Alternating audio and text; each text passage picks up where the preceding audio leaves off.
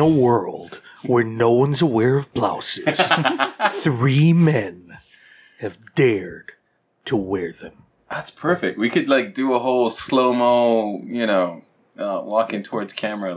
With an explosion in the background. Yeah. Oh my god, with blouses on? Mm-hmm. Yeah. With our blouses fluttering in the breeze. Fluttering against the flames and intense heat of whatever that is. Well, I think my blouse is polyester, so it would melt into my skin. Oh my god. I'm pretty sure all of ours are probably polyester. Yeah, this is probably foliester or whatever that is. Isn't polyester already a fake material? Yeah. It's way fake. It's faker than fake. So it's ice a hologram. cold. It is a hologram. The king has no clothes. So happy Blouse Awareness Day, listeners and viewers. We are What's Up With That Bro? This is not the way that our normal intros go. No, but it's a special day. It's Blouse Awareness Day, as you know. It's also it's the 1 year anniversary of our show. We've been doing this for a year now. Mm-hmm. Yeah, I mean, oh my god, I can't believe it's been a year that we've been actually doing this podcast. Yeah, the very first episode dropped a year and a day ago. Yeah. Damn. All right, so we're in it, and now we just get a chance to bring awareness to blouses. So I mean, well, AJ, what's the history of Blouse Awareness Day? Well, based on what I'm probably just going to make up right now. Well, my knowledge of Blouse Awareness Day is very menial, but I did research on Google what blouses were, because I had an idea. I thought they were just regular shirts, but with bigger neck holes for women. Mm-hmm. I don't know women very well, even though I'm married to one.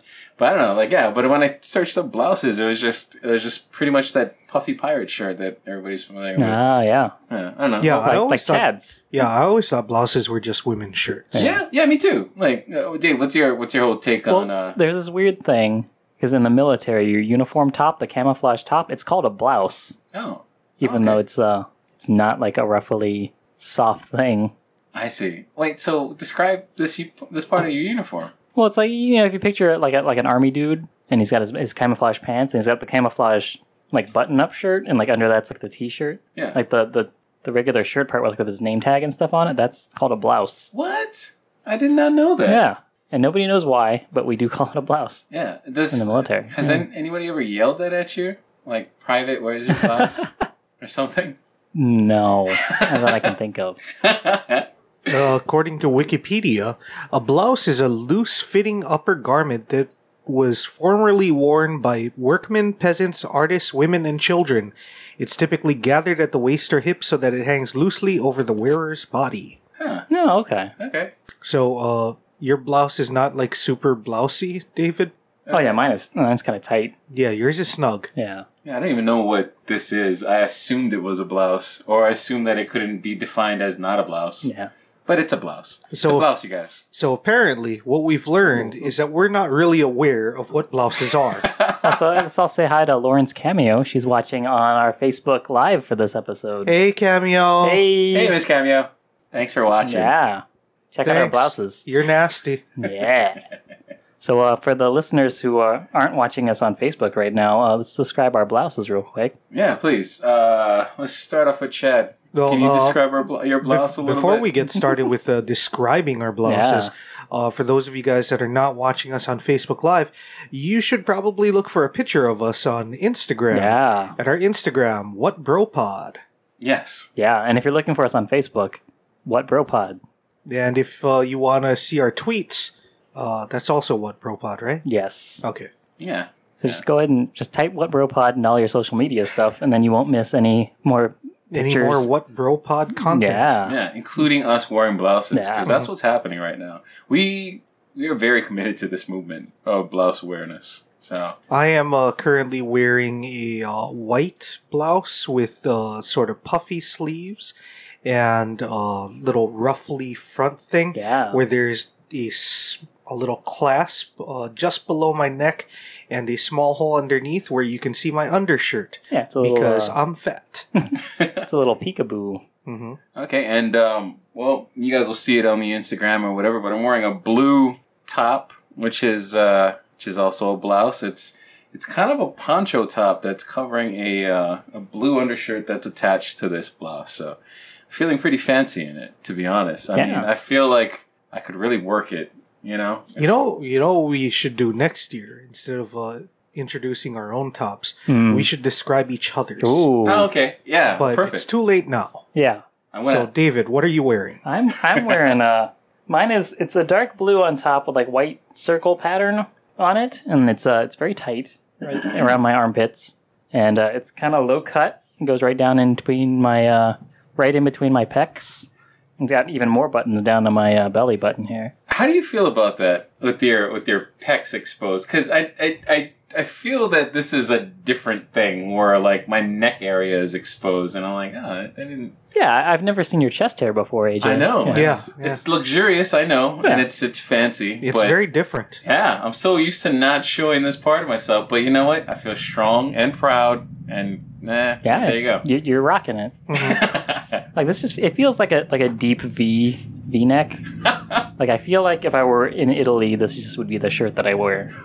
Yeah, it does look fairly European. Yeah. Now that you say that, it does look incredibly European. Yeah, and it's also pretty short. If I raise my hands up, you could see my belly button if you were looking at my belly button. Mine is, it's kind of similar to that, the ruffled shirt from Seinfeld. Yeah. But much less that. Yeah, I think we could totally play basketball in these bosses, right? We should. Yeah, like we should totally go grab a basketball after this. I'm pretty sure that we would not win those, so we could not say game blouses. Yeah, but there was basketball in this episode of Lost where we watched this week. Was there? Yeah. I mean, you were asleep for like the last 15 minutes. Let's get into it. Like this week, we're actually covering Lost Season 4, the actual premiere of Season 4, the beginning of the end. So, basically, convinced the rescue is near, the survivors are uncertain whether to believe Charlie's final message, warning them about their apparent rescuers. So, yeah, but that basketball scene. That basketball scene. I'm trying to think about it. They were playing horse. I don't know, whatever. We'll get right into it. Like, it's a scene with Jack and Hurley playing horse together, right? Was it on the island? No, it was in the mental institution. Oh, okay. After Hurley had already gotten into the mental institution. This is right at the end of the episode. Yeah. If we're gonna start there, I guess we can talk about it. Like, when it comes to Jack, like, we know that Hurley has spent a good amount of time with Hurley and the rest of the people on the island, and they've got a chance to know each other well enough. Where Hurley is not, he knows that Jack is not there just to pop in and visit him, So that's one thing. But yeah, like he knows that Jack isn't there just to visit him, but he's actually there to like make sure that he's not spilling the beans on the Oceanic Six. And I don't know what the audience is supposed to know at this point in the story, because we're watching it backwards, and I guess this is our earliest iteration of the Oceanic Six being mentioned, so I guess they get some play in Season 3 too. Yeah, I guess so. Because it didn't seem like a new thing, or maybe it was a new thing, because he starts screaming it out after he gets out of that car, right? And it seems like that's, we're not supposed to know what that means. Yeah, that seems like it would be like a season mystery kind of thing. Yeah. I think we were kind of seeing the episodes throughout this season where they're slowly telling us who each of the six are. That's right. Yeah, that's right. And you know what was interesting about this episode was the incredibly super believable, everybody say hi to James Duggins. Hey, on Duggins Facebook. is here. Hello. Jugs. Tapping in Jugs. Yeah, so it's like, I don't know, that super believable scene that we get in the beginning of this episode where there's a minority that's pulled over by a bunch of cops and they nicely take them into custody. Yeah. I was like, oh, it's nice to see some truth, depicted on TV for a change. They got him out of the car and then he ran. Yeah, he ran. Yeah. And then they holstered their weapons to chase him. I know. Yeah. Like, I was Well, I mean, this is the LAPD in 2010. It was a different time. 2008 or 8, yeah, because it was set in 2008. Yeah. Oh, that's right. This is even like the whole story is even set in 2007. Right? Oh, yeah, or something like that. But yeah, like this whole thing is kind of crazy. But yeah, like yeah. So he gets taken into custody, and then he meets Ana Lucia's partner. Do you even catch a name for that guy? I know he had a name. No, I don't think so. He only pops up that one time. And like his whole purpose is to state that he previously was partnered with Ana Lucia or whatever. And to give a significant glance. Yeah. He really wanted to know what happened to Ana Lucia. Yeah. What do you think that glance meant? It's just about that. I think that glance was just telegraphing to the audience, hey, Hurley's lying right now. Interesting. And I think he describes Ana Lucia as brown hair and short or whatever, but he calls her gorgeous. Mm-hmm. It's like he had a thing for her. Yeah. So he just wanted to know something about her last moments. You know? Holy crap! I totally I forgot about that. And that was of course played by that guy from Walking Dead and other things. Oh, who is that dude in The Walking Dead? He was he's like the guy who used to be in the army. He's always walking around in the army pants. I see. Wait, he was that dude? Yeah. Really? Yeah. I wish I knew his name. And let's Google that. Or Duggins, tell us who that is if you're still watching. Also, Duggins says hi. Or hey. Sweet. Hello. Hello again. I see. Well, so we have that whole interaction. In terms of everything that's going on with Hurley, we get this. This is our Hurley-centric episode, our premiere, which is a Hurley-centric episode. I don't know. Like, it was fine. I did like this episode. There's a lot going on. I felt like the episode was going to end, like, several times before it did. Yeah. But I don't know if that's just, like, what the show does sometimes for these premieres and finales. Like, they do a lot of those. Seems like there's a lot of, like... I think that happened right at the commercial break. Yeah. Because it was, like, one of those oh shit moments. Like, oh! Yeah. Yeah, there's actually a few of those this time around. Michael Cudlitz in Lost plays Big Mike Walton. Wow. He's actually in 2 episodes. The Beginning of the End and Collision. Oh. So we get to look forward to seeing him again one more time. Right. Maybe with his partner, Ana Lucia. That would make sense. Yeah. It'd be weird if it wasn't. Yeah. If it was just him. Yeah. Yeah, so I guess maybe this was something that the audience was already aware of. Like, hey, isn't that the guy that was Ana Lucia's partner? Or whatever. And then he kind of just calls it out. Yeah. Hey, isn't that the guy who was Ana Lucia's partner? I was partners with Ana Lucia. In case anybody was a little confused, I'm that guy. I'm going to make this super obvious for all of the watchers out there. Well, it's important if you missed that episode or haven't watched it yet. Mm-hmm. So then you know who that guy is. Like if you're, for instance, watching the show backwards. This should be the first time that you met him. Yeah. Oh, man. This was a Hurley-centric episode. Yeah. Very Hurley-centric. We mentioned the chase scene, and that was the opening to the episode. Yeah. And in the Camaro. Yep. One of the other big things in the episode that I was awake for is that it had the happiest scene I've ever seen on Lost, where when they all think that they're about to get rescued, Hurley's like, I've been staring at this ocean every day, and I just want to jump in and do a cannonball. So they actually have him slow-mo run down the beach to jump in the water and do a cannonball. Yeah. Yeah, I love that. Like, that was a fun thing to see. But, like, yeah, it was just it was filled with joy. Like, for as short as that scene was with him, like, doing a cannonball into, like, the ocean, like, he was just so overjoyed. He's getting rescued. Things are working out. And, of course, it can't be that way for this show. Yeah. But, so everybody wave to Sean Cagle. Hey Sean. Cagle's here. What's happening, bro? But, yeah, the show decides that's enough joy and happiness for you guys, because immediately afterwards we get Scottish guy whose name I never remember. Desmond Hume. Yeah, they have Desmond coming back with the canoe, and no Charlie. And that was because right before that we even had Rose talking to Claire and saying, "Oh yeah, we owe your man a big one. You gotta treat him good when he gets back." Yeah, he saved everyone. You better fuck him. Yeah. Yeah. I'm paraphrasing. That was basically what Rose said. She was like, "Oh man, your man saved the day. You better jump on that D." Mm-hmm. I'm pretty sure that's what she was trying to say. It's probably one of those things you have to like recorrect the script a few times. You're like, we really want to say jump on that D, and like the censor's like, no. Yeah. All right then. Get on that yak. How do you spell Diak? Yak.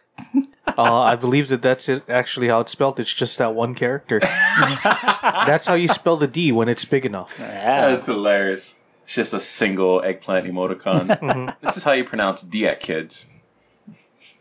Yeah, everyone was real sad when they found out Charlie died. Yeah, and Hurley was very motivated, which Yeah. they showed that was a very different turn of events because all of the other characters were like, whoa.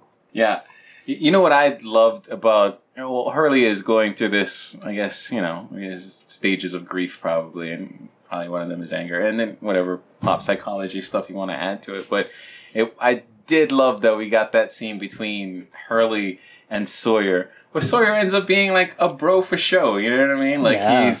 Like he's genuinely concerned for like the well-being of Hugo, which is just kind of endearing because you kind of see that a lot. We don't get a whole lot of that, but when we do get it in the show, I feel that in this particular case it was used appropriately, where they kind of like Nav Sawyer. He was just checking on his bro, so that was kind of fun to see. I really did like that they put that in there. This is like season 4, the beginning of season 4, so they've been through 3 seasons of stuff already. So some of these characters have got to be close, some closer than others, like we see on the show where. We see that Hurley had a bond with Charlie, but it doesn't dismiss Sawyer from the equation. Not that like they're great friends, but Sawyer is a little concerned. So it kind of played well for the show.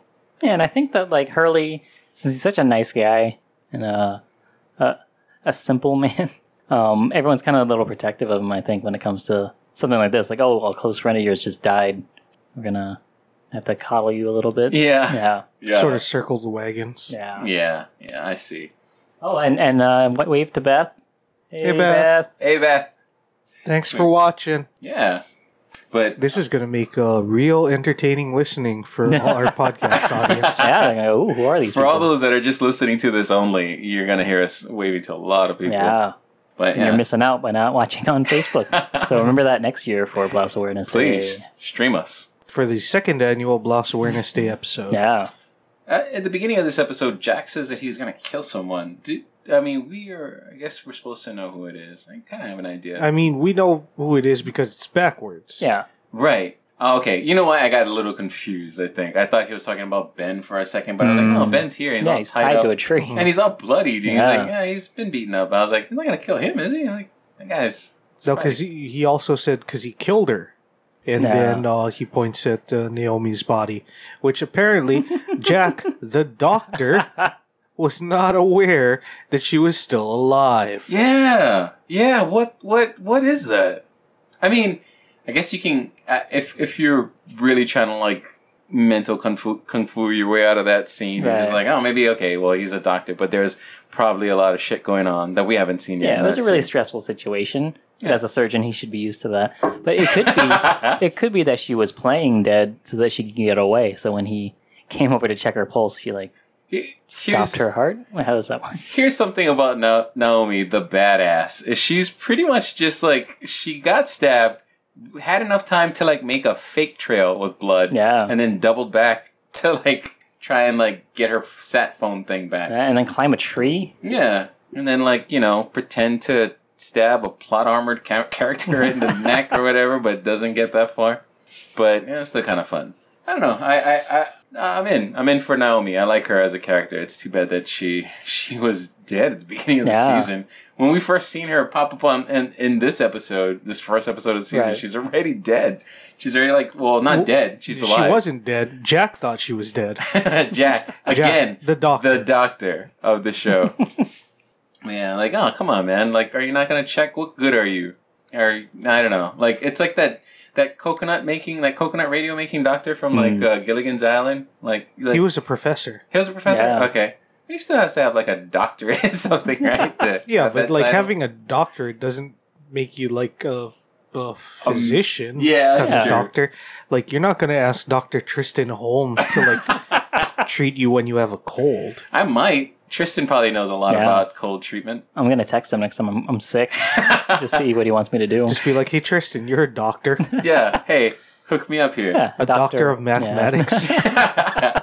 Tell me how I can use mathematics as a panacea for all my ills. You just have to phrase it as like a equation, like me plus X equals healthy.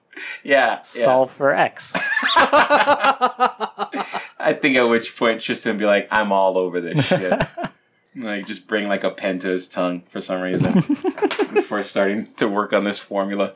The alternate explanation is that Jack knew that she wasn't dead yet, and he just left her lying on the ground face down. Oh, that's a terrible vision of whatever she was. But that is a thing, though. Like, if you get impaled with something, like, don't pull that thing out, because then you'll start bleeding more. Like, if you have, like, a knife in you or something, like, just leave it there if it's not bleeding too much. Yeah, wait until you're at, like, the hospital or somewhere where they can, like, stop the gushing blood. Yeah, and, like, operate on you. But the knife was already out of her, right? It was just sticking out of her back. Oh, her it was eyes still were wide sticking out open. of her back. Yeah. Good Lord. Yeah. Oh, she was really good at playing dead. Yeah. Yeah. She was out for a while. which is terrible, but damn, she was out for a while. Getting all that firewood, probably. According to the lie they told to the freighter. There's that one moment where I guess they can't lock onto her phone frequency, and I don't know. Okay, I'm just gonna let this sit, but the whole idea of there being like time distortion from getting from the freighter to the island, like how does it work for like the electrical signals and all that stuff? These are the top results. Okay. Yeah, as long as they're the top results. Yeah. What was it? Is that Whose my phone? phone was that? My phone. I think what did it search for? It searched for just got to let this sick, but the whole idea of there being like the time distortion from getting from a freighter to the island, like how does it work? And these are the top results. What are the top results? It's Death Ship, the Orang Medan Mystery from Mysterious Universe. How strange. And how to travel by cargo ship around the world on transitions abroad. And number 3.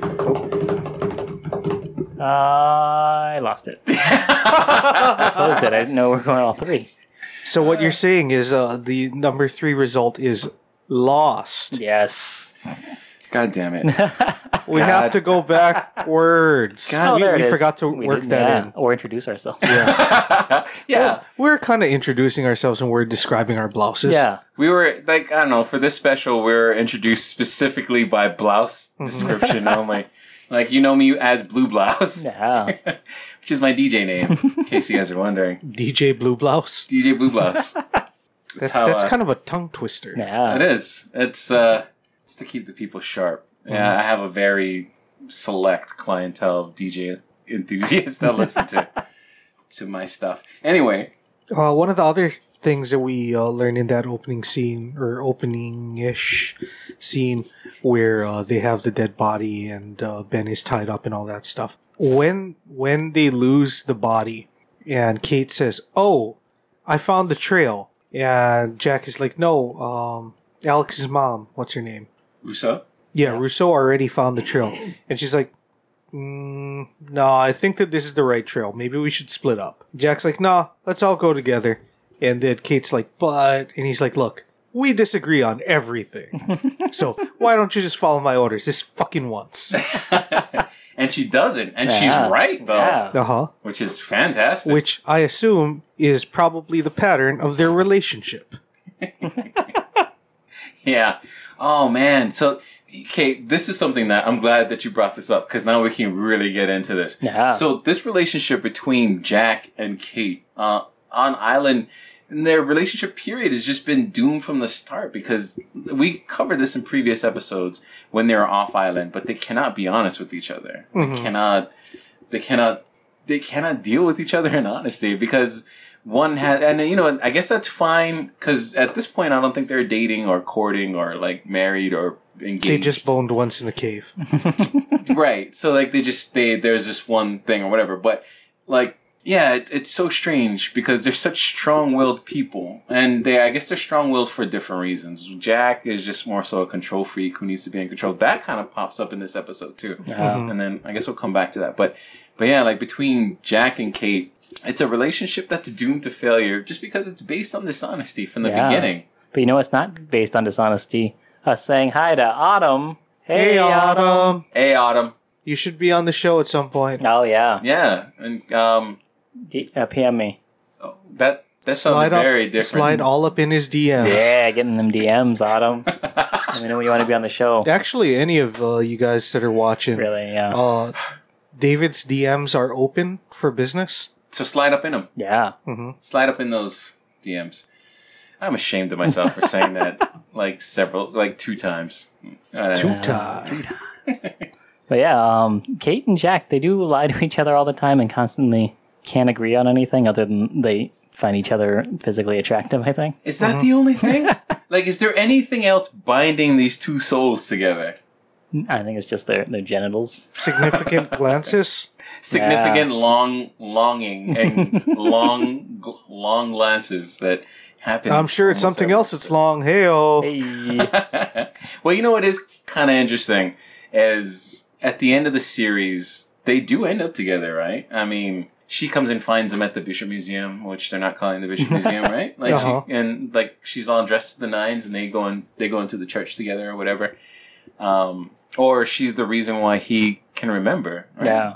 So I guess they are connected in that way, but Yeah, it's because it was the most important thing to the person.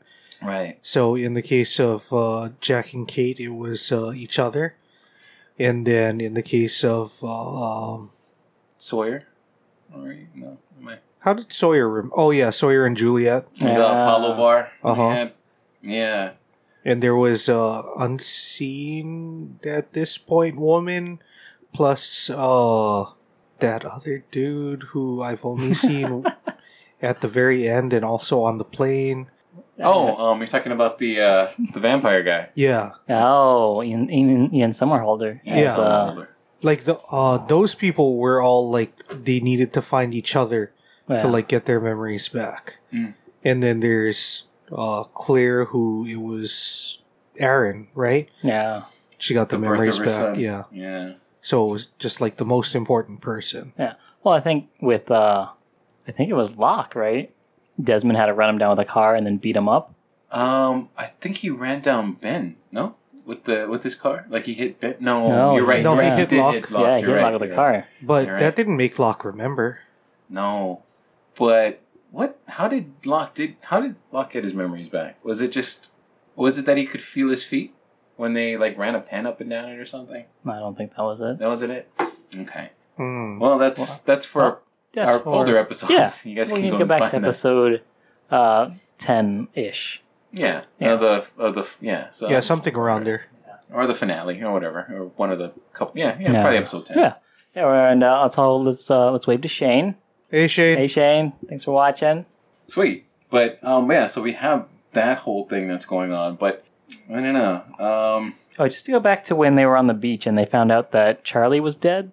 There was they're showing like everyone's reaction to it, and Jin had a weird look on his face. And I think it's because at this point his English isn't too good. So I'm just trying to figure out what he thought they were talking about. Oh man, that actually is His pretty English amazing. wasn't really good at this point, but I feel like when Hugo shouted, "Where's Charlie?" and everyone sort of like shuffled and looked at their feet and was sad, Yeah.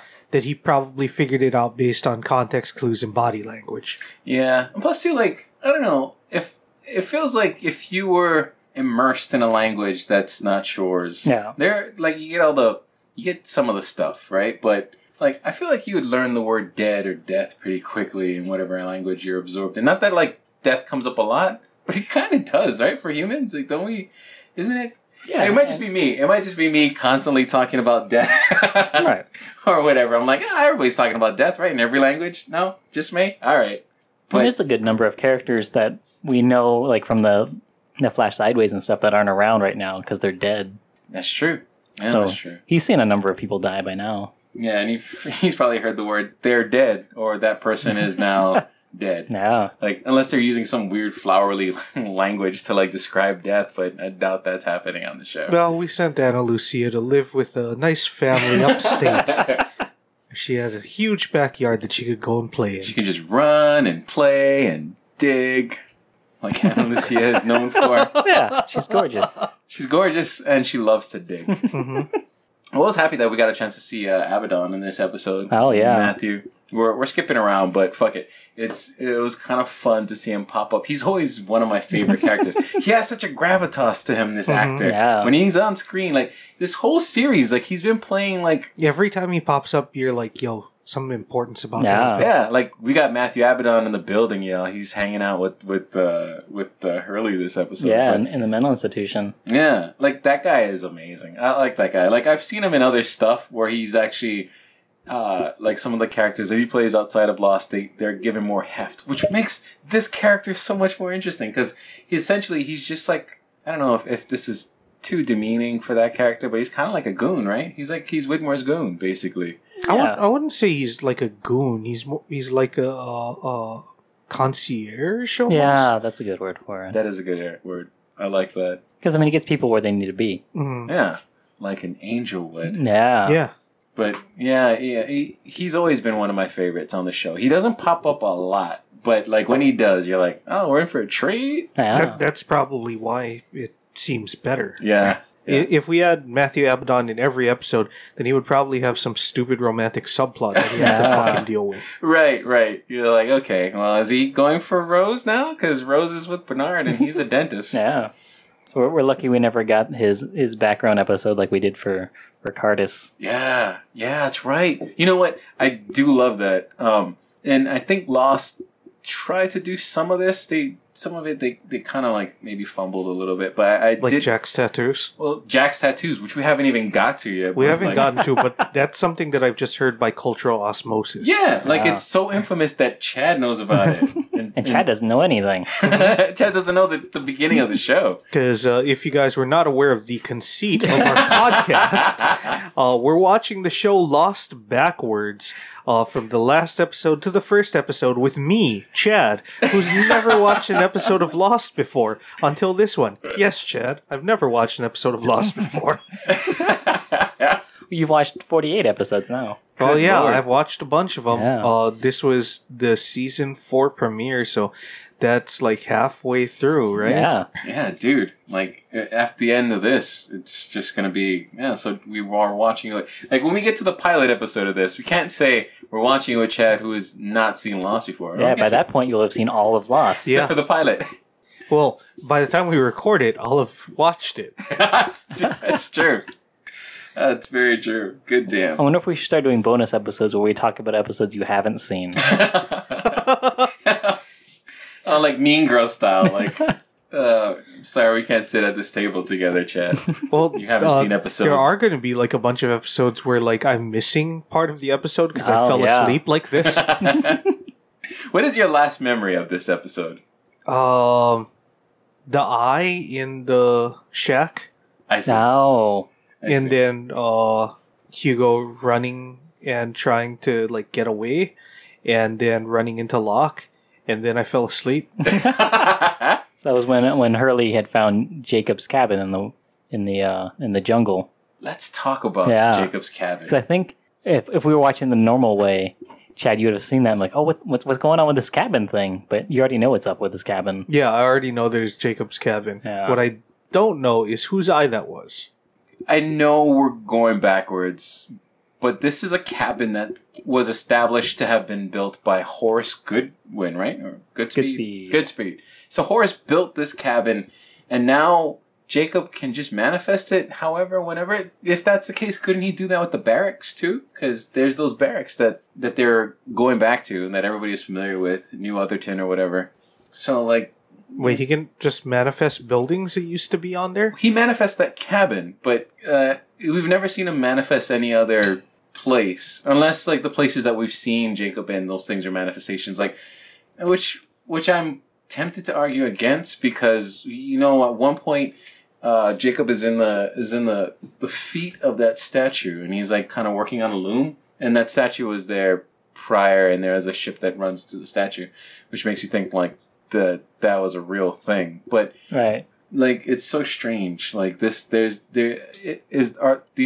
places aren't tangible. They're not a real. It's not a real cabin, or if it is, it's being manipulated by this Jacob character. This protector, and who we're supposed to kind of view as the god Well, I of the think island. he can do that kind of stuff. I feel like the cabin's something that he's made specials because I don't know why it's not that important to him. Yeah, it's not like he built it. Yeah, it was it's not his built by cabin. Horace. Yeah, it's Horace's cabin. Which is actually an interloper, because he was part of the Dharma Initiative. Yeah. And when Horace and all those other scientists and whoever came to the island, they were all there, and I guess they had those barracks built for them to live. But Horace wanted to build a separate cabin. Did he state why? Hold on. Is the time travel part, did they just do everything that was supposed to have happened, or did they change the timeline when they time traveled? That's a good question. Because if they did everything as it was supposed to have happened, Right. then that cabin would have been the cabin that was built to house the last new baby born on the island until Aaron. So maybe that's the significance of the cabin. It's supposed to signify new life, whereas the man in black signifies death. That's why he manifests himself as dead people. That's amazing. Oh. I love that. Yeah. I love that theory. Like, I swear to God, we got to get you in touch with, like, the writers of these shows. God damn it. Hey, I know your show's been off the air for like 10 years. Yeah. My friend has some real good ideas, though. Yeah, please bring back Lost. This is what these writers need to hear is more theories about Lost. That's great. Well, okay, so that if we were peeling the onion that many times to get to that layer of like, okay, this is a cabin that establishes new life or whatever, which is just interesting. I still wonder, like, I kind of wonder what that whole thing kind of was supposed to shake out to. I guess I don't know. It's very strange. Yeah. Also, that we do see in that cabin, there's that dog painting again.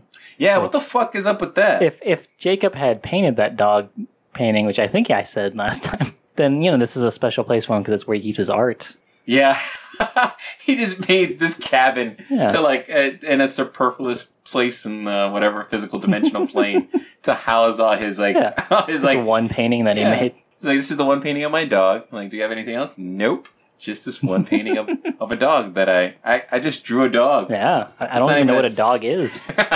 What's Horace's kid's name? Ethan. Ethan, right. Who is a character who I've only got a couple of glances of. Did Ethan grow up in that cabin? I don't know. I don't think so. No, we just see him as the baby, and then I think the purge happens. We see him so he grows as an up adult, in the barracks, right? So who knows?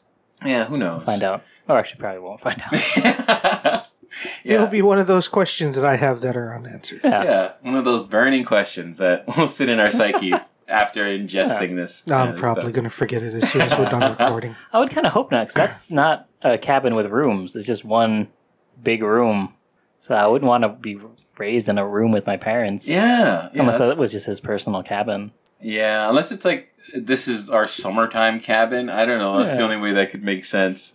Or maybe it was just Horace's cabin. Maybe. Yeah, like it's a place to get away. Yeah, it's a place where he kept all his like naked girly drawings that he drew himself because there is no porn on this island. Well, that's what that dog painting was. Yeah, it's just Horace sitting in there going like, we gonna get it today, dog painting. That's why Vincent just disappears for episodes at a time. Oh, that's terrible. That's terrible. It's still great though. You just see like Vincent coming out of like Horace's cabin, just fixing himself. What? Nothing happened. It's just I'm just a regular old dog. I got to straighten my dog blouse, and then it's fine.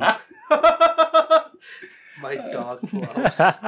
That's great. Send us pictures of dogs wearing blouses at WhatBroPod on Twitter or Instagram. I feel like there's a t-shirt idea somewhere there where like you have a dog in a like messed up looking blouse being walked on the walk of shame or something.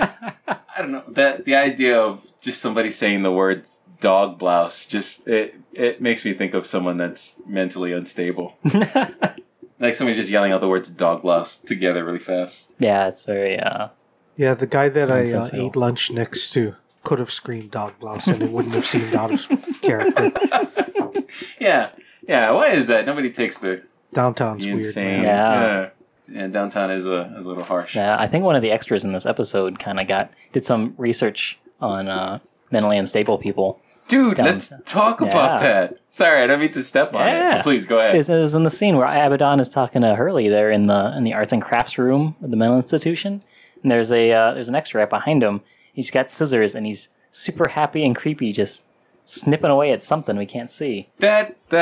And they're not safety scissors. No, those are pointy, sharp scissors. Those poor extras. They were just told to like, hey, you know what? You're gonna be in the background. There's a lot of stuff going on in the foreground, but just have fun with it. And we'll have one guy playing with scissors, and there's another guy that was just kind of like examining the wall right next to that guy that had like a pair of scissors, and like. Maybe the guy with the scissors was making a butterfly like what was pasted on the wall Yes. by where the guy was examining. That's very interesting. Yeah, they were working together. One guy would cut, the other guy would paste it onto the wall. Okay. Mm-hmm. Team effort. Yeah. I don't know. Yeah, that is so bizarre. But yeah, we do get a chance to see Charlie die in this episode, which comes in the form of a flashback, right? Yeah. Yeah, that I slept through. Yeah, I was worried you were going to get spoiled about it, but No, you missed actually, it. yeah, so you actually saved yourself from Yep, spoilers. I am totally going to get a fresh view of Charlie's death when we watch the season finale of episode 3 next week. Or not episode 3, season 3 finale. Yeah. I know words. I know the best words. Are you going to be bummed out when we find out that he died like 8 episodes into the season? Yeah. And it's half the season is just Desmond running around pretending like Charlie's alive, like a Weekend at Bernie's type situation. No, Somebody just- I will never be disappointed by a Weekend at Bernie's situation. Could they do Weekend at Bernie's today and the year of our Lord 2017, soon to be 2018? Can we I do a think Weekend so. at Bernie's? Right? I feel like we can I'm do that. honestly surprised that there hasn't been a remake of Weekend at Bernie's No. yet. Yeah, like it's such a weird movie, but you could redo it. Who would be your Bernie? I bet it would probably be like Christopher Walken. Oh, or an Andy shit. Serkis. Mm-hmm. Andy Serkis, Yeah, like he's as a a physical CG. guy. Yeah, That's interesting. that's What why it would- has to be CG then. If it's Andy Serkis, like it has to be him as like Smeagol from Lord of the Rings, but just being propped up by two other dudes throughout the whole movie. It would have to be someone that gets really into like physical acting. Yeah, Yeah. somebody like Doug Jones, the new senator senator? from Arkansas. Also, the guy who played the Fishman in Hellboy. Oh yeah. Yeah, Oh wait. Oh, interesting. Yeah, I don't know. Yeah, so Alabama has a new senator. And he's not a child molester. no, Yeah. Woohoo. I'm happy to date our podcast with something that important. No, it's not like we never throw Trump under the bus on this podcast. Yeah, it's gonna be really weird. Like 4 years from now, or like if we're listening back to this, like, oh man, I'm so terrified for what's gonna happen in the next few days, maybe months. Probably not years. We don't have that. We see Hurley fall behind and lose the group. Is that a metaphor for something else? You think, or not really? I Or think just- it's convenient for the plot. yeah. Yeah, I think it's a plot contrivance. I don't think that it's like that people are like moving on and changing their lives, and Hurley is not. Like Hurley seemed just as willing to go and like be back on the mainland, I guess we should call it, Yeah, as everyone else did. yeah. He wasn't like In fact, I feel like up until the point where he decided to get committed to a mental institution, it seemed like he was doing better than most of them. yeah. He had his Like he wasn't- Camaro. And he wasn't on drugs. Yeah, Yeah. he wasn't mixing a screwdriver for breakfast like Jack was. Yeah. Yeah. Oh, you know what's crazy is I didn't even catch that he was drinking alcohol. Like You were so concerned about the sugar I was content so of that orange juice. yeah. I was like, "There's so much sugar in that juice, bro. Don't do it. You're a doctor. You're a doctor." But Maybe he's a Dr. Beddick. He needed to get his blood sugar up. yeah, he's just all like, "You know what? I haven't. My blood sugar is wicked low. I feel a little dizzy. I Yeah. should drink some of this." Well, I think when you're hungover, your blood Screwdriver. sugar is pretty low. Yeah, I suppose so. Yeah, you might be like hypoglycemic from all the puking that you did the night before. That's how it works, right? Yeah, I think so. When you lose all your nutrients, you get hypoglycemic. Yeah. Yeah, I would say hypo. Wait, hyper. No, hypo. No, Yeah. hypo is low. Hypo, yeah. Hyper is Hey, high. Yeah, Okay. that's right. If I remember my prefixes correctly. It's so strange. That's why you can't have like a hypodermic needle. Because then it would be like outside of your skin. Yeah. Huh. So I said most needles are hypodermic. Most of the time. Yeah, can I get like a super dermic needle? Like way dermic though. Mhm. That's funny. Or you would have characters fighting underground in Super Street Fighter hypo fighting. Was it called hyper fighting because they were so high up in the air? That's actually a good question. Was hyper fighting the one that allowed you to double jump? Ooh, I don't Was know. it the first one? Oh, I don't remember that. Oh But man, somebody meanings tweet at behind us. meanings. Yeah. This show's so deep. Yeah, we didn't know that it was a commentary on Super Street Fighter Hyper. It was kind of fun to see all the couples reunite. Like, it was weird. I guess the show does this, and I think it does it for like finales and series premieres where they'll gather the entire grouping together of people, and then like they'll just scatter them after that, which is kind of fun. I always love seeing when they all come together, because at that point I'm kind of wondering like, oh, what scene partners are we going to get for this, for this scene or whatever. And those are usually pretty fun scenes, I guess. But yeah, this time was just pretty straightforward. And then like you kind of get your traditional battling between Jack and what's his face? And Locke, Locke. yeah. And Locke, yeah. It's like Locke said earlier, a few episodes ago, and he's like, "Oh, last time I saw Jack, he put a gun on my face and pulled the trigger." Oh yeah. Yeah, Oh shit, I missed that? I forgot Yeah. about that. That's right. Damn. I see. That sounded like a good scene. yeah. Yeah. That was a good scene. So yeah. Well, Jack wrestles a gun away from Locke Yeah. and points in his face, and Locke says, "You're not gonna shoot me," which is TV shorthand for like, yeah, pull the trigger. Which You have happens. to, yeah. And then the gun doesn't go off, like we've seen with like, in the past.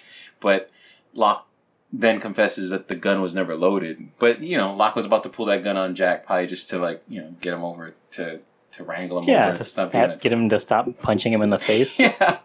Jack is punch happy. Yeah. Well, but I don't know. But whatever. Yeah, Jack is a very Jack is in a very chaotic place on the island at this point. Yeah. He's like going so far as to, I don't know, if he would consider it murder, you know what I mean, to kill somebody else. He might consider it like, oh, I'm doing everybody a favor. This guy's not right. Which we kind of get Rose He's commenting throwing on. knives in people's backs. Yeah. Like, homeboy is... He's a cancer on the island, and I'm the surgeon.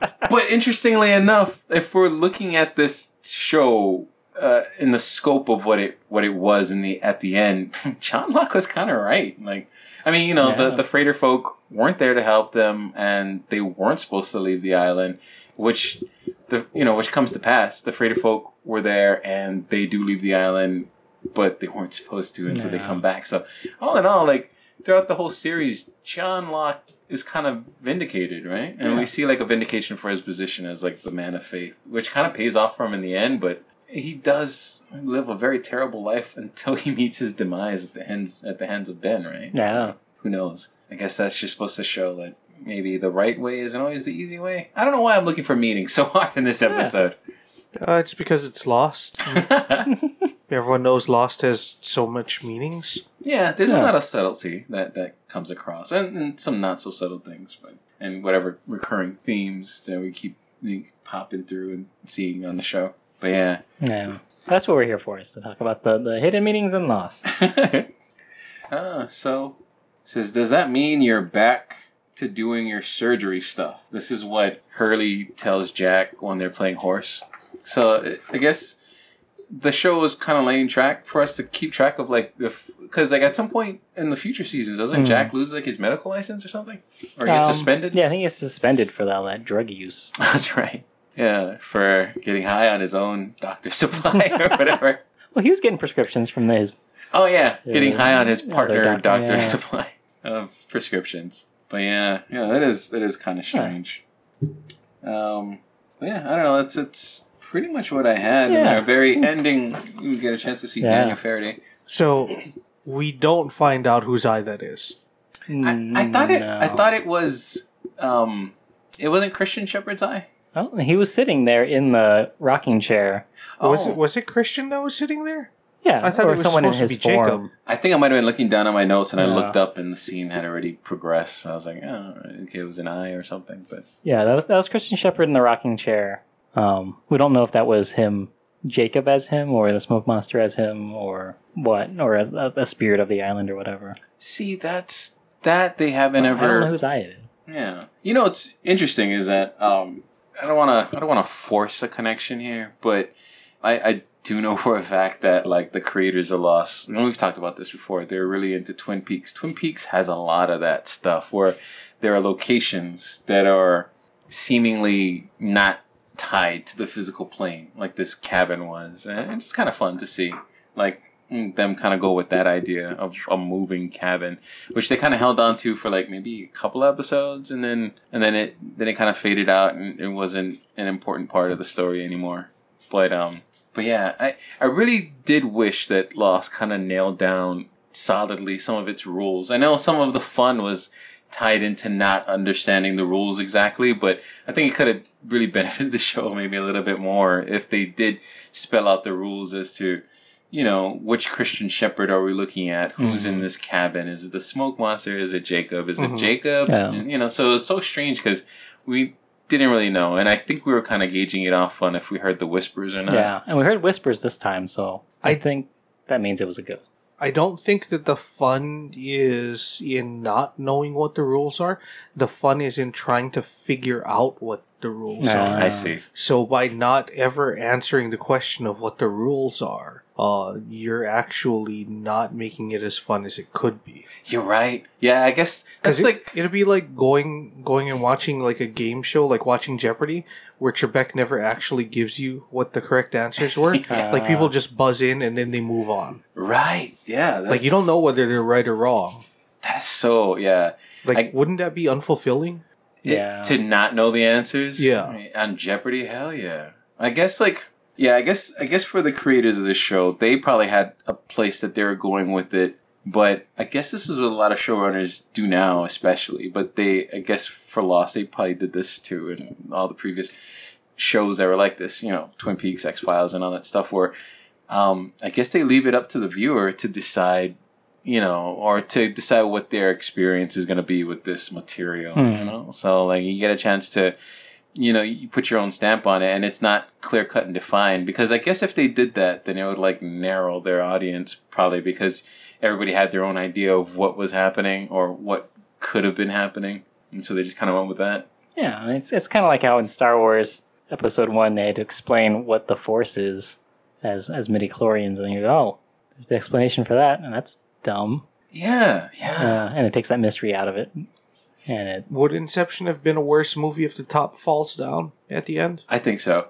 I think it would have been. I think I think the reason why it's so part of our consciousness is probably because like you don't have a definitive answer, and I don't know if it's just because as humans we're not okay with closure, or because like you know what's weird is like life is not it's not built around closure. Like a lot of times there's a lot of things that are open ended. Just in our regular day-to-day lives, things that we'll never know the answers to. Right. But we find like comfort in television and movies and music because there's a through line, or, you know, there's a plot or there's a story to be told, and we get all of it most of the time until you get stories like this where, you know, somebody might have gotten bored with the format or they might have gotten tired of telling that traditional hero's tale. So you get the same hero's tale, but it's just packaged a little bit differently, and some of the packaging is just also designed to kind of fuck with you mentally, you know, or like the way you kind of perceive things. And this happens a lot on the show, which is probably, no, not probably, but it's definitely part of the reason why it was such a hit, is because people just couldn't put their thumb on it. And when it got to the end, people were so frustrated and disappointed and disillusioned with however the show shook out, but that's not what the show was. Well, to me, that's not what the show was. It wasn't something to be full on figured out. It was just something to be experienced. Yeah. I don't know. And I think Also, the show does end slightly ambiguously. yeah. It does. Because I have Very my last shot. interpretation of what the show was. And what's your interpretation? That the whole thing was Jack's dying thoughts, like right before the plane crash. Yeah. I see. But what is that called? There's a word for that, right? The Jacob's Ladder situation. That's right. There you go. Yeah. Jacob's Ladder situation. How did this get made? Shouting you guys out. Yeah. That's a great podcast. Is it time for Easter egg corner? Yeah, the Easter egg corner.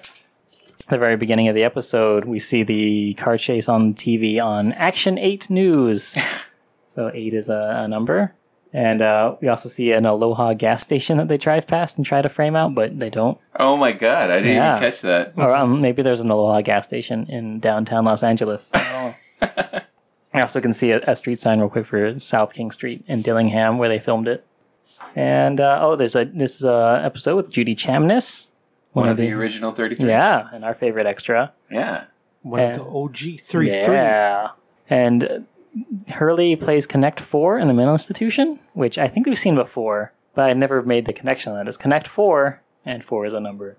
Oh. Yeah. Interesting. Okay. You've never made the connection that Connect 4 is number 4. It's right there in the name. I never noticed. Lost. Yeah. Also in the chalkboard there in that arts and crafts room, there's a palm tree and a shark and an island drawn on there. Oh, okay. Yeah. They did that on purpose. And Locke, when he's telling everyone, it's time to split up and follow me or stay with Jack and die or whatever, he says, if you want to live, then come with me, which is a line from Terminator. Yeah. Yeah. I guess... Yeah, the show was never shy about throwing in all those pop references. I mean, there was an episode called Some Like It Hot. Yeah. Mm-hmm. But, yeah, that's also kind of fun. I'm glad they threw that in there. Yeah, that's Easter egg corner. So next week, our episode is going to be the season finale of season 3. Yeah, so next week's episode, the season finale, is going to be called... The season finale of season 3 is going to be called Through the Looking Glass. Yeah. So what do you think that is? Through the Looking Glass. So Hurley is going to take some drugs, some that make him bigger and some that make him smaller. I honestly have no idea how the thing ends. I'm guessing that we are going to watch Charlie die. And he finds out who it is that the boat belongs to. Because he writes down not Penny's boat on his hand. I believe someone said something about that. So it's going to be like Charlie's last great adventure. Yeah. Okay. That's fair. That seems like a pretty logical way to go. Yeah. I would like, if that comes true, that'll probably come to pass, hopefully. I don't know why I'm putting like qualifiers on it. Like, if that comes true, I'm going to do a dance on the YouTubes. Yeah. So if, next week, if that actually happens, if Charlie dies and finds out whose boat it is, we'll make a video of AJ doing a little dance. We'll put it on YouTube. Yeah, we will put links to that YouTube clip on our Twitter at WhatBroPod. We might have a clip from it on our Instagram at WhatBroPod. We will link to it on our Facebook at WhatBroPod. If you do not see that video, you could send us an email to ask about it at whatsupwiththatbropodcast@gmail.com. Yeah. Sweet. So that's how you can reach us. If we wanted to come and find you, Chad, how could we do that? You can find links to all of my social media presences on my website, negative1.net. Sweet. If you want to come find me, you can pull me up on Twitter at anievis003. And you can find me on Twitter at DKJComedy. Sweet. Yeah. So, happy Blouse Awareness Day, everybody. Happy Blouse Awareness Day, you guys. To one and all. And thanks for everybody who tuned in on our live stream. Yeah, thank you very much for watching us, everybody. Kisses. Blow them kisses, guys. Oh, yeah. Oh, yeah. You're right. Mwah. Pluses. There you go. Mwah. I said pluses instead of kisses. That's very strange. Yeah, you kiss weird. you purse your lips up until it becomes a plus sign. I do. Kiss Yeah. additionally. Yeah. I have so much to give you guys. And it all adds up. All right. So, So thanks everybody for listening and for watching and for everything. Just being you. yeah. Yeah. Hey, thank you guys for being you. You guys are great. Happy Blouse Awareness Day. We'll see you again next year. For our next Blouse Awareness Yeah. Day. Mm-hmm. Oh, And man. also next week. I don't know about you guys, but I feel pretty aware about blouses after today's episode. Yeah. I mean, I feel much more aware than I did previously. Yeah. Yeah. Yeah, like you never know, right? Until you walk a mile in somebody else's blouse. Or sit an hour in them. Or you sit an hour and do a podcast in somebody else's blouse. Yeah. Or nap on someone's couch in someone else's your blouse. I'll be honest with you guys. This blouse smells amazing. Like my wife has really good perfume. Like I'm sitting here, I'm just like, oh man, what am I doing? Like I'm just sitting in my regular Man Funk t-shirts. I could have been getting this blouse perfume the whole time. You could very just floral. Use your wife's perfume. Yeah. Nope. I'm going straight for the blouse, you guys. It's already infused into her clothing. I'm going to have me a Tommy Wiseau moment. Anyway, thank you guys very much for listening to the show. It's another episode in the can. You know what to do. Get lost.